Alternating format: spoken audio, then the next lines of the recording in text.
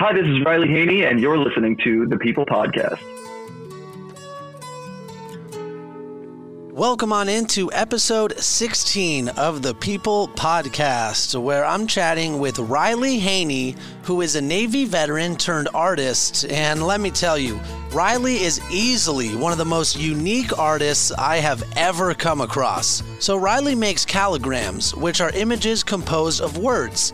He's made prints with every lyric to certain songs, every word from the broadcast when his Philadelphia Eagles won the Super Bowl a few years ago, every word from movies that star certain superheroes, and so much more. You can find all of his work at detentionart.com, and really all it takes is one quick glance at his website to appreciate the patience and attention to detail that Riley incorporates into all of his work. It was super fun to highlight his story this week, and Riley was also generous enough to donate a print for one lucky listener to win. It's a beautiful sunflower print that is composed of the lyrics from the Beatles' hit song, Here Comes the Sun. Riley handwrote every word for this print, just like he does for all his prints. Now, I know you want the details on how to enter the giveaway, so check out the show's Instagram page, The People Podcast, with a 0 as the second O, and you'll see everything you need to know. Entering the giveaway is quick and easy, and trust me, it's going to be worth it. But that's enough for me. Let's hear from the star of this week's episode, Riley Haney.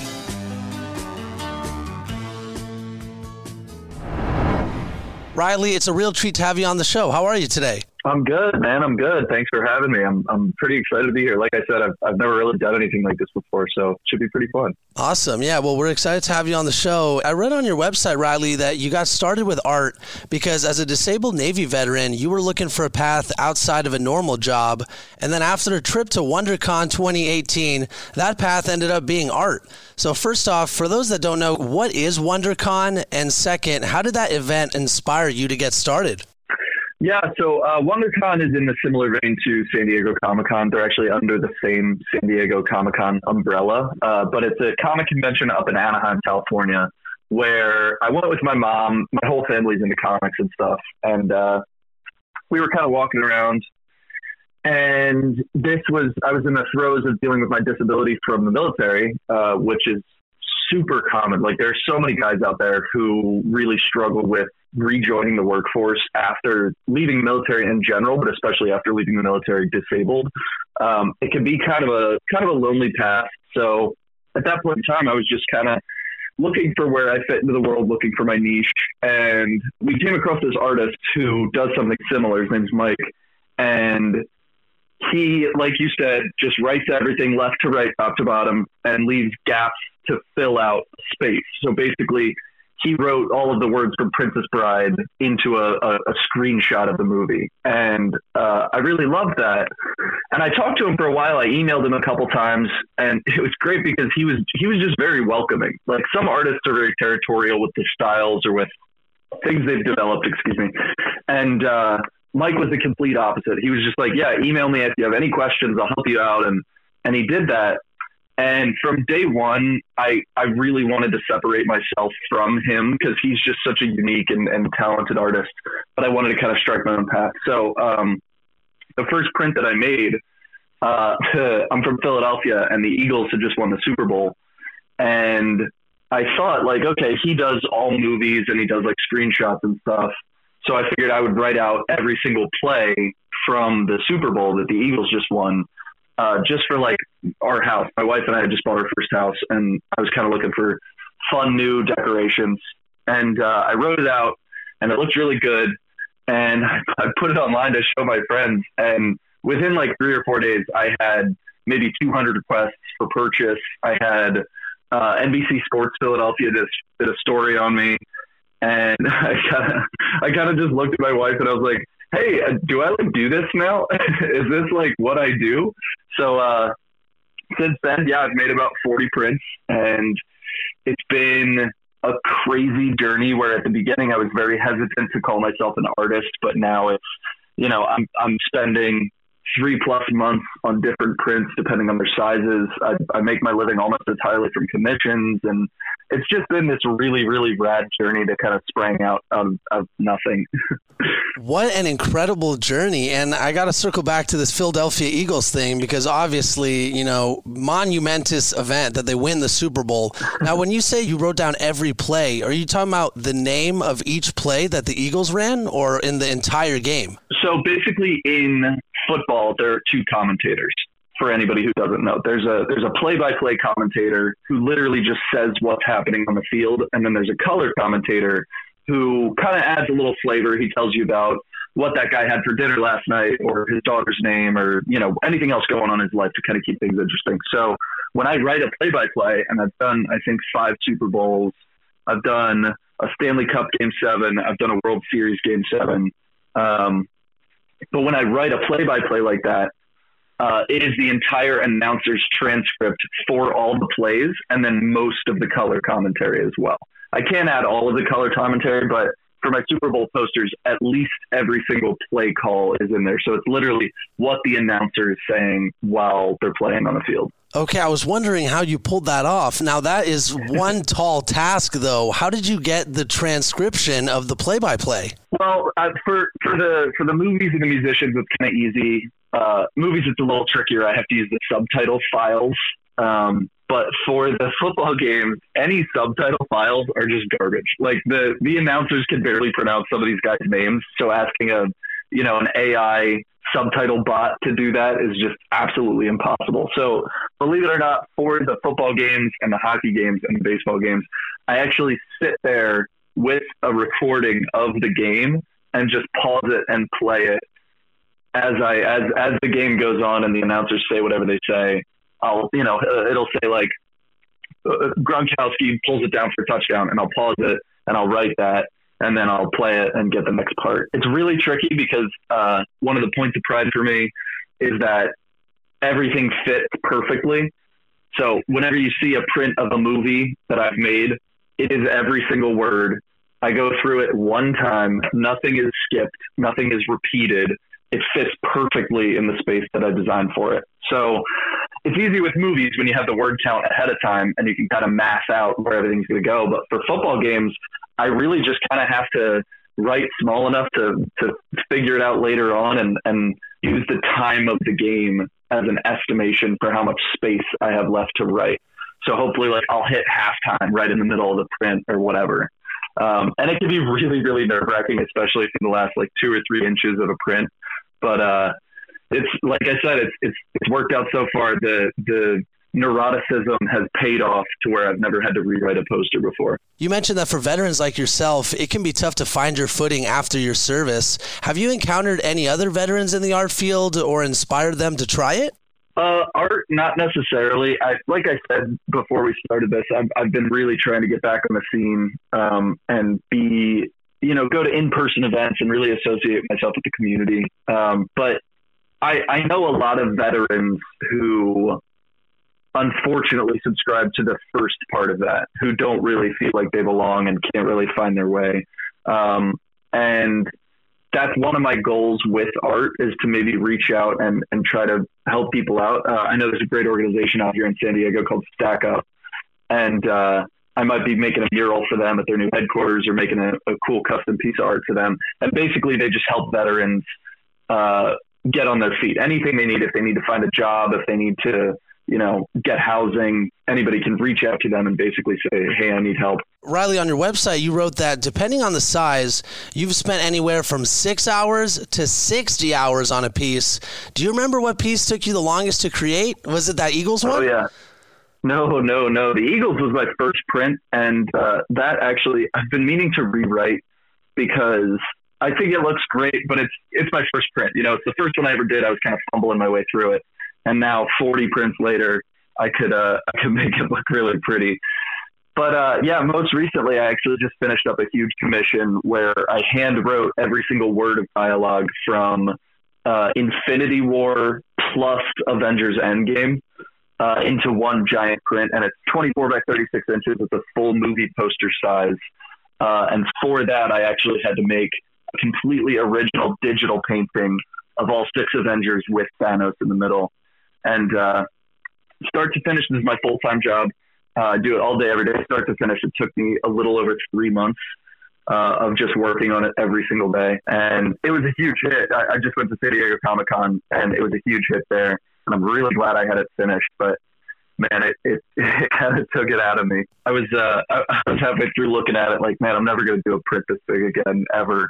And then I finished it and saw the finished version, and I thought, like, you know, maybe I'll do Lord of the Rings extended edition next. Like, who knows what? Maybe one more big print. You know, I'm just a glutton for punishment like that. I love it, and each one you do, I have a feeling you're going to want to do another one after that. But that's amazing. Do you know what's the most words you've written on a print? Yeah, so that one was 24,000 words. It was a little more than that. I did chart out the Lord of the Rings extended edition, and that would be 30,000 words. But other than those two, which are kind of cheating because they're like physically bigger, the largest 18 by 24 print, which is the size I usually work in, would probably be my Washington Nationals print. Because for football, how I mentioned, there are 2 commentators, one for play-by-play and one for color. In baseball, they don't really do that. They just talk the whole time, and they'll intersperse sentences with like totally random facts, so that with a football print, it's easy to kind of edit as I go and keep what I need to keep.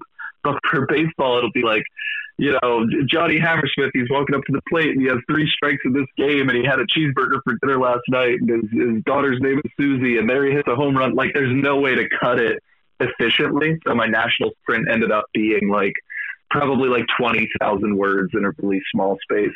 So I'd probably hesitate before I made another baseball poster like that. Okay, yeah, I definitely know what you mean. Baseball can be all over the place on their broadcast, but I'm kind of worried about you, Riley. Have you ever had carpal tunnel writing all these words over and over? And carpal tunnel is, I like to joke that it's looming. Like carpal tunnel and the Grim Reaper are just kind of best friends in my life where, you know, both of them are coming sooner or later, but they're just hanging out together biding their time. I have a hand massaging machine, and I have a whole stretching routine that I worked out with a therapist once upon a time. But yeah, sometimes I wear a splint to bed. If I have a heavy day of writing, I have to take a couple days off afterwards. And that's like, you know, no video games, no real heavy mouse computer work. Because when I'm not writing, I'm working on Photoshop or Adobe Premiere.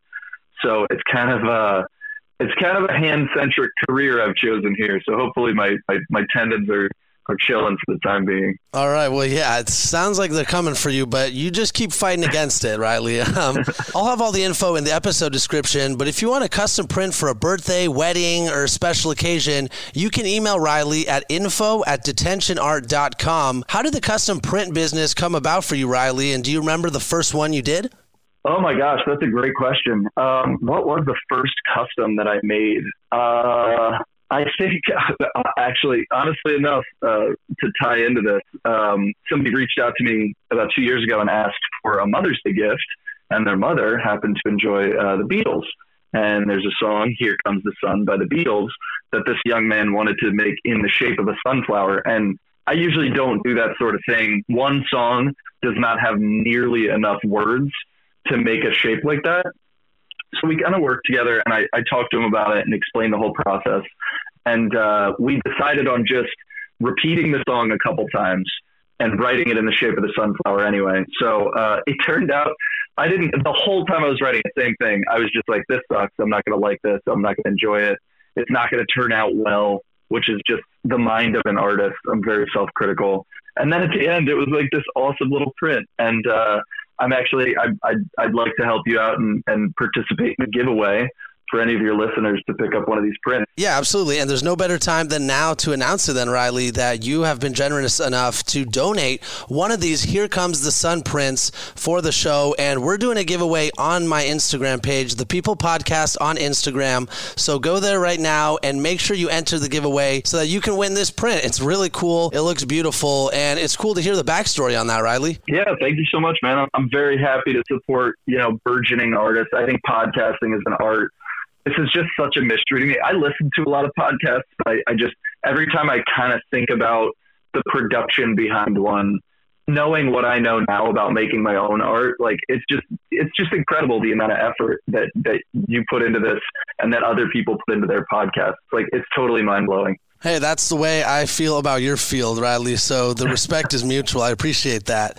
I wanted to ask you, you said you've done 40 prints in total. Have you ever finished a print that you intended to sell, but when you finished it and you're looking at the final product, you were thinking like, damn, I got to keep this for myself? I haven't walked that exact line, but there have been a couple prints where it's very clear in my head. I'll go on to make it and I'll have it in my head the whole time and I'll see this perfect image of a print. And then at the end, it just doesn't really work out the way that you saw it the whole time. And it breaks your heart, but like you have to change some of it or all of it. And one of these is Loki.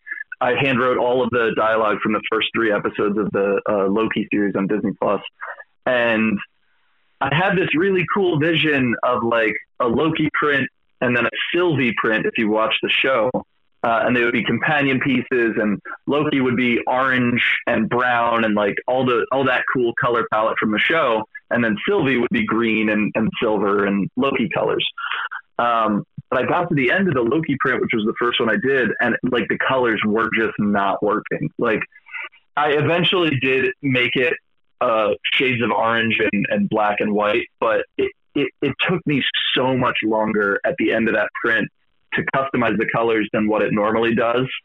And so going forward, especially with commissions, I actually just had to bow out of a commission because same thing happened. Like he wanted it by Christmas, which is already an extremely tight deadline for me.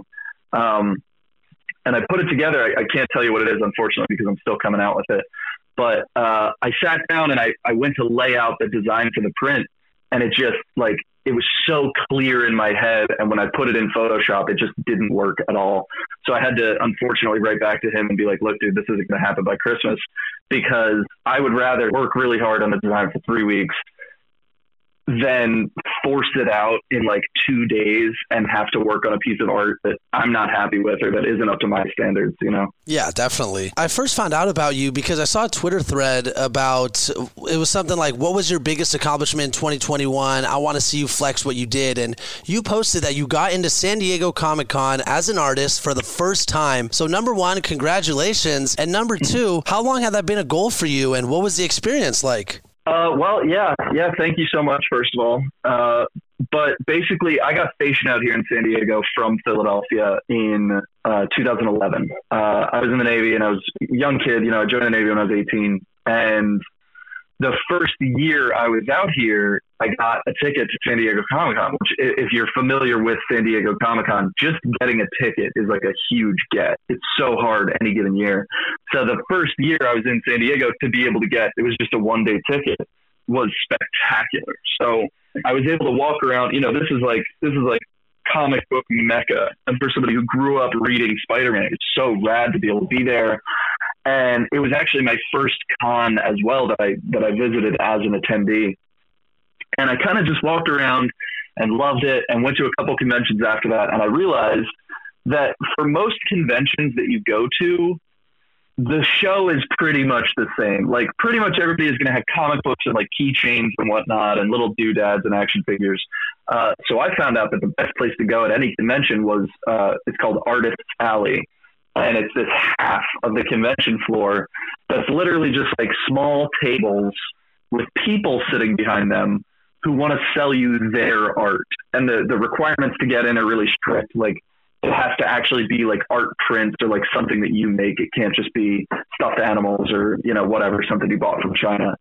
So I started to love going to con after con, walking through Artist's Alley and really seeing all the different things. Because while the rest of the con is the same, Artist's Alley is always different and always super unique and inspiring. And after going to see Mike at WonderCon that one year, I started to really think about creativity and how I could represent myself in this crowd and in this sphere. And I still can't really draw. Like I'm not a painter. I'm not a traditional artist in that I'll sit down and sketch something out. But I have really great handwriting and I have a lot of patience. So I kind of figured like, hey, I can learn Photoshop and graphic design and design my own posters. and then just write them out. And I can mix all these things that on their own wouldn't be that impressive, but when put together, it's like this really cool, unique journey to a piece of art. So I started to look obviously at San Diego Comic-Con because a lot of my stuff is Marvel themed or film themed. And, I applied, and this year was a little odd because it's San Diego Special Edition, which was like this smaller COVID con. And next year, the real event is in July, and I'm not even guaranteed to get in next year, even though I got in this year because the waiting list is like 5 years long. But I'm crossing my fingers. We did really, really well at Comic-Con. We got a great reception, whole bunch of people coming up and saying like, you know, they've been coming to San Diego Comic-Con for 20 years and never seen anything like this. And it's just so cool to hear, especially for someone who, like, for a long time, I struggled with calling myself an artist and, like, feeling like an artist. You know, the imposter syndrome is very real because all I do is write in my mind. You know, that's a big thing, obviously, but it's hard to reconcile my style with someone else's style when they can paint, like, an absolutely gorgeous portrait of Scarlett Johansson as Black Widow, and I'm just like writing words down, you know? So it was a little hard to reconcile at first, but after that, I'm kind of on the path and I'm ready to go. And I'm trying to get into Comic-Con again next year because it's going to be the full big event. And I'm really excited for that. That's awesome. Well, good luck to you in getting into that. So you've gotten into San Diego Comic-Con. You're trying to get into it again, but is there anything else you're striving for next as an artist? Yeah, licensing, man. If anybody listening to this knows, like anybody, I'm dying to talk to the NFL, talk to the MLB. I think that could really bring things to the next level, and I think that could bring this style of art into kind of the main focus, the worldview, and really work with a couple different companies or brands to make it legit, to make myself legit. Yeah, that's a great point. I never really thought of that you could, if you get a licensing deals with one of these organizations or even a smaller one at first, then you start to, you know, make some headway and eventually the big names will take notice. Yeah, hopefully. And that's going again on social media. I've long considered social media to be the opposite of art. You know, like art is really nourishing and it's good for you and it's fun to do. And social media is just like drains everything out of you. But I have a resolution this year that I'm going to really double down on social media and try to use it as a tool for good, you know, and connect communities and connect to different artist communities and donate to charity and things like that. But in the short term, man, just working. I'm sure, you know, with the podcast, your social media is great on Instagram. And it takes work. Like it's draining and it takes work. So I got to buckle down on that. Yeah, thanks, man. It's tough. And to your point, I'm kind of in the same conflict where like I don't want to be on social media myself, but to promote my podcast and reach out to guests, it's just like too valuable of a service to ignore. So I feel you on that. But last question, Riley. I'm seeing all these amazing prints on your website. We're talking about all these cool prints. And I'm thinking I got to have one of these for myself. Is there any way I can order a custom print of my show's logo? Yeah. We could definitely work on that. I'm swamped for the holidays. But shoot me an email and we can chat about it. I have a whole commission email that I can send you that has way more information than I like to give in person. Okay, sounds good. Well, I really appreciate it, Riley. Thank you so much for your time. Thank you so much for donating the Here Comes the Sun print for my show. And I wish you nothing but success on your journey ahead. Yeah, you bet, man. Have a great holiday season, all right?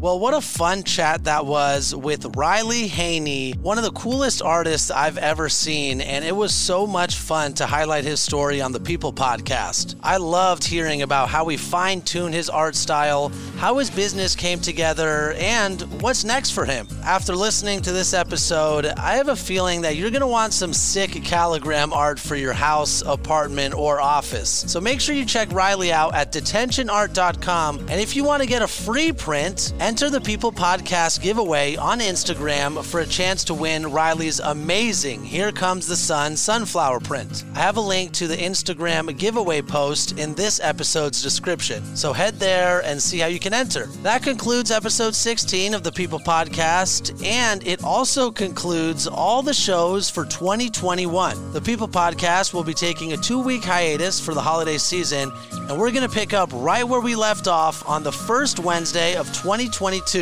January 5th. Thanks as always for listening. It has been such a fun year of creating content and sharing stories, and I just can't wait to do even more of it next year. So I'll see all of you in 2022 for more episodes, more learning, and more laughter.